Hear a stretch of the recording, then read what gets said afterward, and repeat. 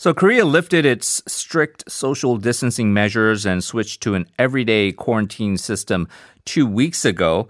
During this period, and actually arguably because it was during the Golden Week period, a little bit before that period, there was a new cluster infection that emerged out of the Seoul Itaewon area. Now, despite some concerns that new community transmission cases could be continuously emitting for the time being, the health ministry says the country won't return to those earlier strict measures as long as the new cases are kept under 50. And the country's quarantine system will certainly be put to a new test now as schools will open in phases, including with high school seniors starting classes today. So let's hear from an expert who is part of the social dialogue group on the everyday quarantine scheme. We're very pleased to be joined from the School of Public Health at Seoul National University. Also, the president of the Korean Health Economic Association, Dr. Kwon Soonman, on the line. Hello. Good morning. Good morning to you. Thank you for joining us, Dr. Kwon. What are your thoughts on the overall response to the cluster infection that came out of Itaewon? I think overall it has been effective. We are all a bit worried about this. I think it's kind of spike, but the government seems to quite effectively do all those epidemiological investigation. And so far, finally, the number of new cases confirmed dropped to a manageable level. So I think overall success. But you know, my point is that we are improving. I mean, the number of overall cases is declining, but there's always some kind of this kind of a bit small spike and spike. That's what we should expect. We can never get to the point of 0 or below 5. I don't think so. So we're talking about infectious disease. So there is always some small spikes, but the real question is whether this is small enough for us to contain it effectively. Right. So as long as the mass testing, the contact tracing, and the isolation measures are in place, we can expect that this is the new normal, and we shouldn't get panicked or disappointed that we're not. You know, I think people kind of look at this as a sports game, right? Where you see 0 and then 5, and then foreign entries are 9, and then we only have 2, and so it's almost kind of is like a video game. Whereas you're saying this is just an infectious disease, and this is sort of just a reality that we're living in right now, right? Definitely. That's why. I mean, I always thought that we should open the school a bit earlier because because we are not. We have to make a societal level decision making, right? Right. Not just based on the number of new cases, but based on different types of government responses and social responses. What are the benefits and costs of different measures? You know, I'm an economist, so if you keep schools closed longer and longer, of course, we can keep the new confirmed cases very low, but there's other societal cost of keeping students longer at home, right? Mm-hmm. What is the, academic performances, potential problems about staying too long at home, so that kind of thing. So we should all have a good balance of the benefits, costs, and risks of different decisions.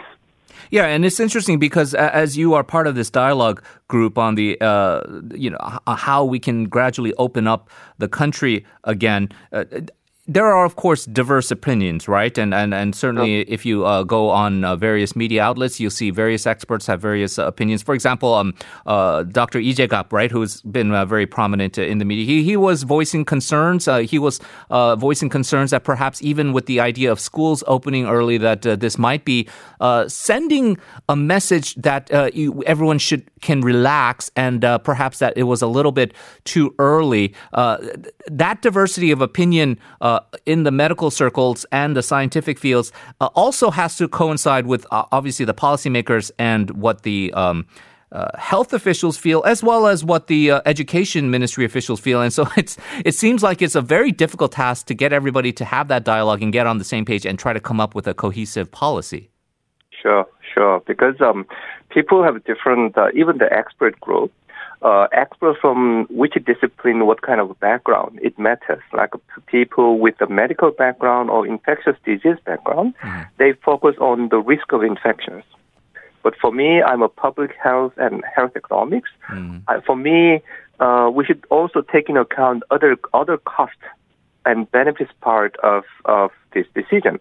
As I mentioned, if the schools are closed, it's not open, what should be the care burden on the mom, especially who are working?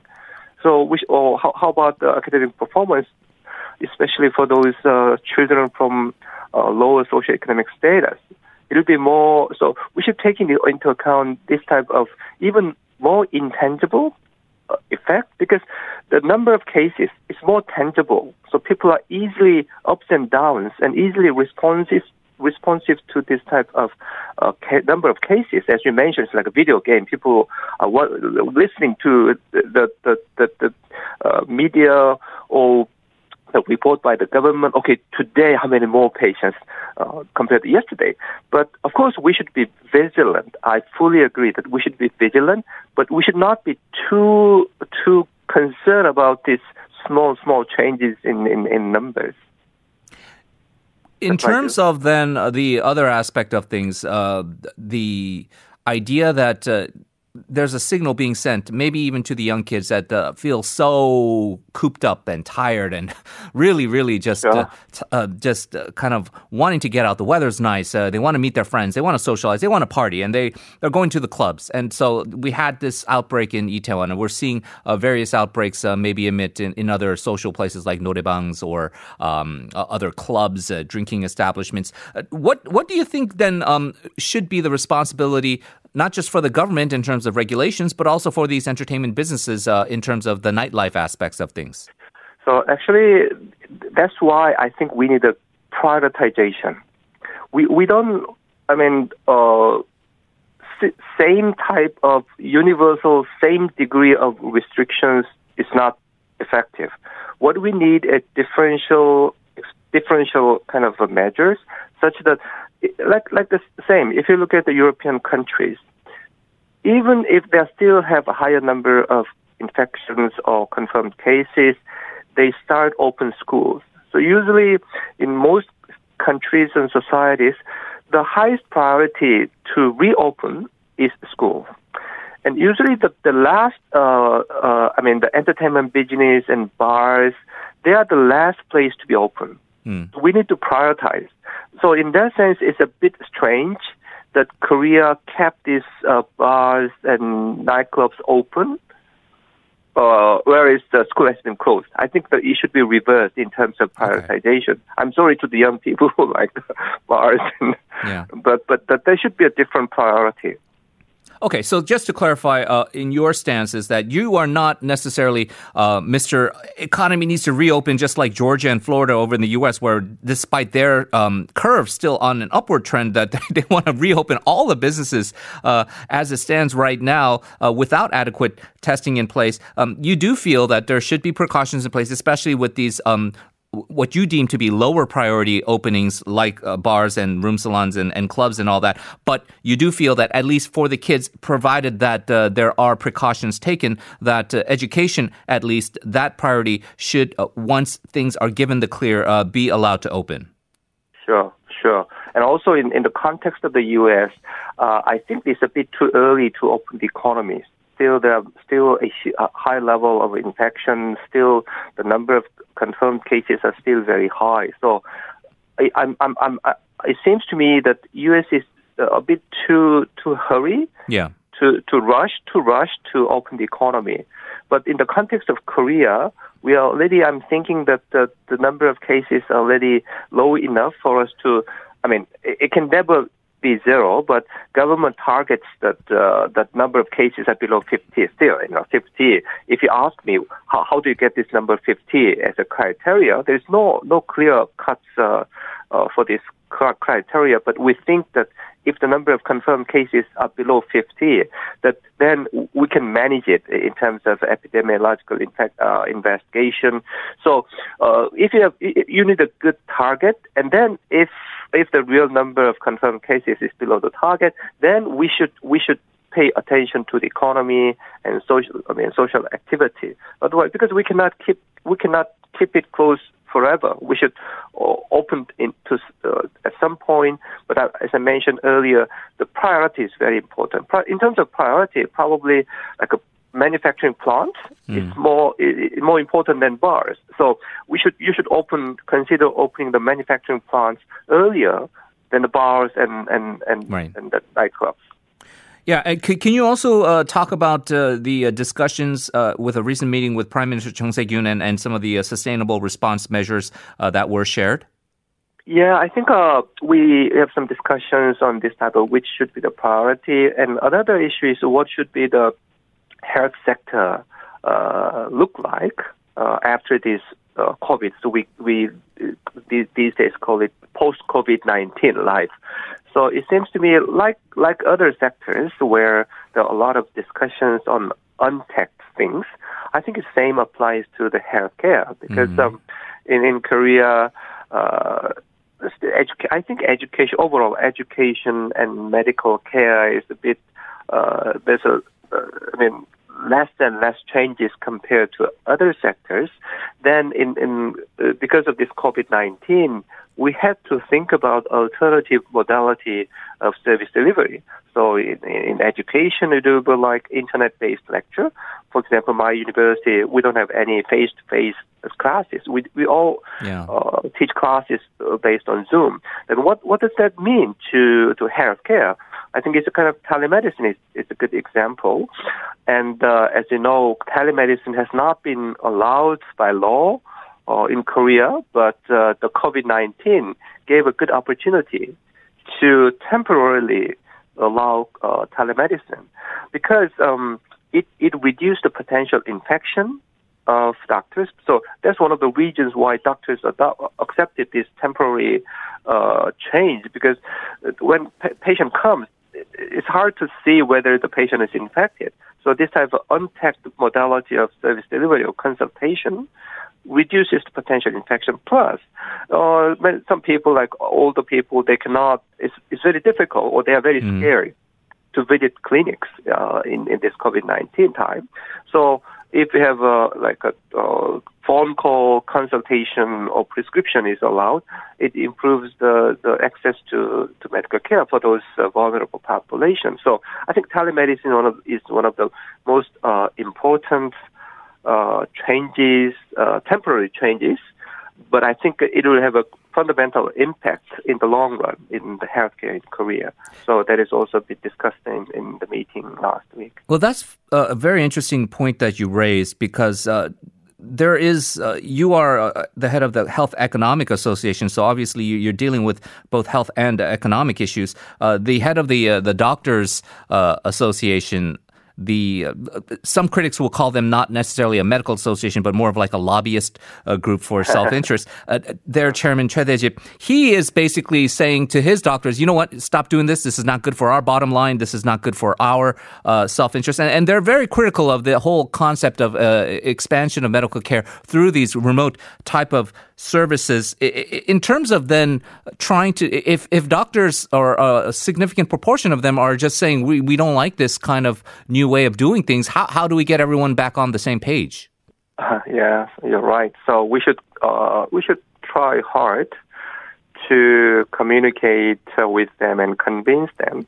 But at certain points, it might be difficult because I'm worried that in the worst case, that the government, the medical association, pushed the government to give a big kind of compensatory measures to compensate for the potential loss of income as a result of COVID, as a result of this telemedicine. But I think even in the medical community, they are divided, because the large hospitals, like the tertiary care hospitals, they all support this type of telemedicine or untact consultation. It's more the clinics, right? The single-man clinics. Yeah. So those Korean Medical Association basically represent the vested interest of physician clinics, small office-based physicians in our neighborhood. So, of course, they have a very important symbolic value in the medical community. But I like to emphasize that it's not just that there are other voices within the big medical community. And as you know, the policy, what is the major goal to achieve by the health policy? We should first take care of what people want. What are the social benefits? So I hope the government is not intimidated. I think government should have a political will to implement this type of a new policy for the benefit of the general public, not for the benefit of the vested interest. Yeah, and it's an important point because before the coronavirus pandemic, there was a lot of debate over the so-called moon care, right? This very dramatic expansion of the benefits that people here who pay into the single-payer health insurance scheme can receive, right? Whether they're talking about MRIs or CT scans or treatments for cancers.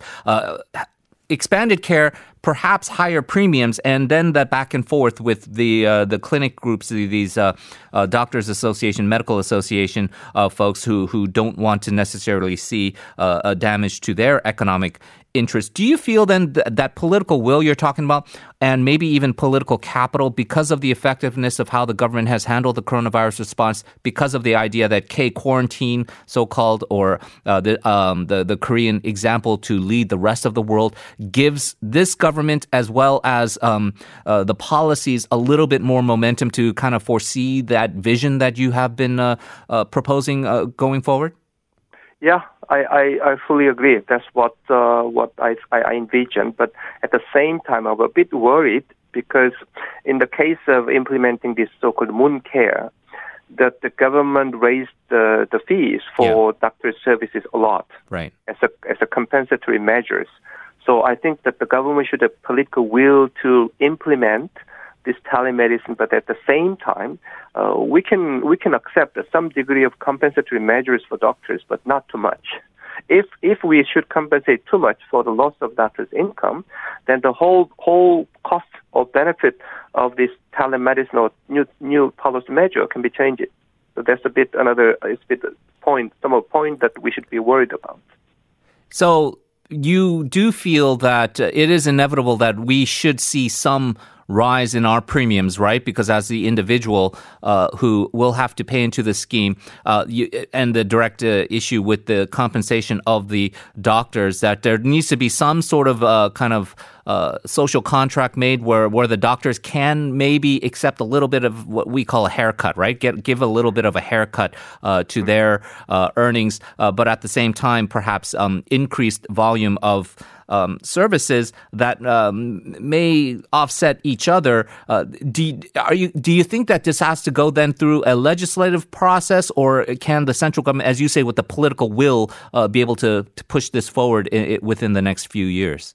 I think it should be both, because it should be based on law, because the current medical law does not allow a untact consultation between physicians and patients. So if you want to, and this is, as I mentioned, it's just temporarily allowed in the COVID-19 emergency. So if you want to see this telemedicine or untact consultation in practice, we should first change the law, health law. But another point is that it's not just the government, but also the politics in the National Assembly. Because the official position of the current ruling party is they used to oppose to this idea of telemedicine. Right. So they should first. I think that the current political ruling party, now they have a kind of become a big majority in the National Assembly. They should officially change the position. I think they can. But so that's very important, because we should change the law. And then I think if there's a change in law, I think the Ministry of Health and Welfare will follow. But also Ministry of Strategy and Finance, they have been a big supporter of this type of technological innovation. Also other ministries like Ministry of Small Business. Yeah, and the political will from the lawmakers, as you say, and also, of course, all of the cabinet officials and the members of the government and the Blue House staff, if they can see that through, we will have to deal with the side effects of a potential maybe walkout by some of the doctors as a part of the association, but that will then be a dialogue and a debate to be had at that time. All right, Dr. Kwon, we are out of time, but I do want to thank you for all the insights shared here. Despite this coronavirus pandemic, we do see some opportunities, hopefully, for a better future. Thank you very much, sir. Thank you. Bye-bye.